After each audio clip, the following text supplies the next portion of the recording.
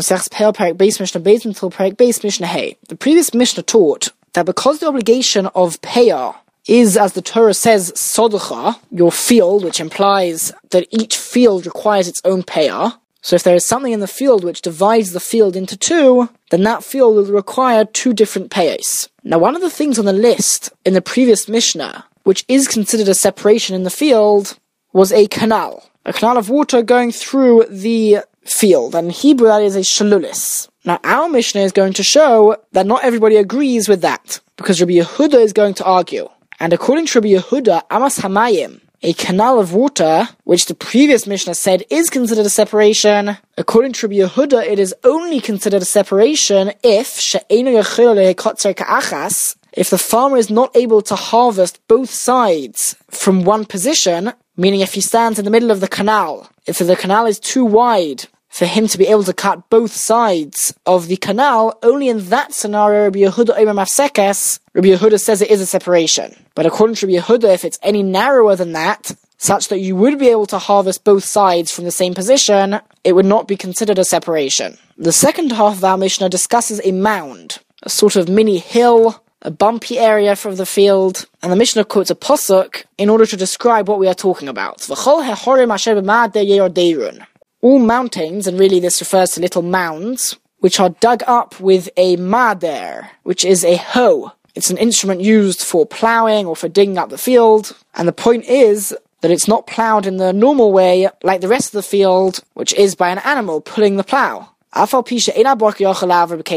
Even if a ploughing animal cannot pass over this mound with its ploughing instruments, meaning the mound is too steep to plough it in the normal way that you are ploughing the rest of the field, and therefore I might think that this mound should separate either side of the field, because in fact, when they would plough the field in such a situation, they would plough the entire field except for this mound, and once they'd done that, then they would come to the mound and plough it with this hoe. So I might have thought that this unploughed mound should be a separation. Nevertheless, the Mishnah says, Hu nosin peah lakol, the farmer can give one peah for the entire field, and it is not considered a separation. The reason being that even when that part is left unploughed, it's clear that it's going to be ploughed, just in a different way. And therefore it's not considered distinct from the rest of the field, and it does not separate the field into two different parts. Mishnah Gimel, all the things which we've mentioned in this perek, which separate fields, hakol mafsik lizroim. All of those things separate the fields only when it's a field of seeds, meaning the seeds were sown in the field, and then things like grain grew there. However, when it comes to a tree field, trees are much larger, and therefore just a river going through the field is not necessarily considered a separation. You need a much more significant and obvious separation in order to require you to take two different payos. So the Mishnah says that the things which we've listed so far will not be a separation for a field of trees, there except for a fence. If you have a fence which is 10 tefachim high, separating the trees, then that would be considered a significant enough separation, which clearly divides the field into two, and therefore the farmer would take two different payos. Furthermore, says the Mishnah, even if you have got a fence or some sort of wall in between the trees, if there were intertwining branches, meaning that part of the branches from one side of the fence spread and interlocked with branches from trees on the other side of the fence, so that even over this fence, the trees are sort of joining together. So in that situation, even if there is a fence, eino mafsik, the fence is not considered a separation. Elo nosin peah lakol, rather you would give one peah for the entire field, because even with the fence, it's considered like one field. The truth is, the Yerushalmi explains that the trees also have to be close enough together, otherwise the fence would be a separation. But be it as it may, we see clearly that a field of trees requires a much bigger separation in order to divide the two fields into two separate fields for the sake of peah. Mishnah Daled. The Mishnah is now going to take it a step further and bring two types of trees which require an even bigger separation than a fence. And the first of those trees is velechoruvin, carob trees. Carob trees were typically planted very far away from each other, and therefore velechoruvin kol haroin zeh. Any tree which is within sight of another tree is considered like part of the same field for the sake of peah. Rabban Gamliel said, indeed, this was actually the custom of my father's house. Nagin hoybeis abba, in my father's household they were accustomed to do the following.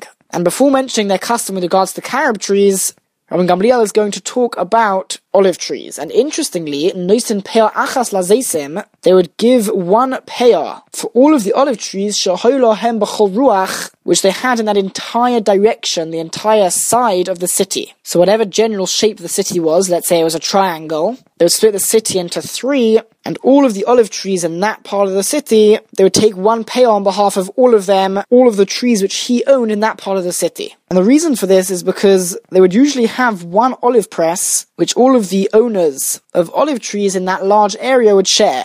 And therefore, even if the trees are not within sight of each other, they are considered connected in that way, and therefore any trees which you own in that large area, you could take one peah on behalf of all of them in one go. And now Rabban Gamliel comes to the carob trees. And when it came to the carob trees, any carob tree which is within sight of another carob tree, that would be considered like one field, and therefore would require just one peah in one go. Rabbi Eliezer Rebbe Tzadok said in the name of Rabban Gamliel a slightly different version. And according to this second version, the carob trees required an even bigger separation than the olive trees. Even for carob trees, which they had in the entire city, not just a section of a city, but any carob tree which he had in the entire city, Rabban Gamliel's household would consider it as part of one field in terms of peah, because they were planted so far away from each other, and he would therefore only take one peah on behalf of all of them. The Mishnah is now going to discuss another factor which could separate the field into 2 distinct fields. Hazariah Sadehu min echad. One who plants his field with one species, afal pishu eseish tegranos, even if he harvests the field at 2 separate occasions, so you might think that harvesting it twice might require 2 separate peahs each time. So the Mishnah says that no, since it's only one species, Noisin Peah Achas, he gives one peah for the entire field, and we view the 2 separate harvests as really one extended harvest of the same field. On the other hand, if Zra Shnei Minin, he planted the field with 2 different species, then Afal Pisha Ason Gerin Achas, even if he made them into one harvest, so he harvested both species in one go, at one occasion, Noisin Shtei Peahs, he still has to give then 2 separate peahs, because 2 different species are always considered 2 different fields. And the same type of species is always considered one field, unless there's another separation like we mentioned in the previous couple of Mishnayos. However, there is one time where harvesting it at different occasions would be a factor. And that is Hazariah es Sadehu Shnei Minei Chitin, one who plants his field with 2 species of wheat. So it's the same type of plant, the same type of grain, however, it's 2 different types within the same one category. So in that case, it depends on when you harvest it. Ason Gerin Achas, if you made it into one harvest, and you harvested both types of wheat at the same time, at the same occasion, then Noisin Peah Achas. You just give one peah for all of it, because you've shown that you view this as a wheat field, irrelevant of the type of wheat. However, Shtei Granos, if you harvest them at 2 separate occasions, then you've shown that you are separating out the 2 types of wheat. And if you view them as 2 different species, and therefore Noisin Shtei Peahs, you would give 2 different peahs for each species of wheat at the 2 different occasions that you harvested each type of wheat.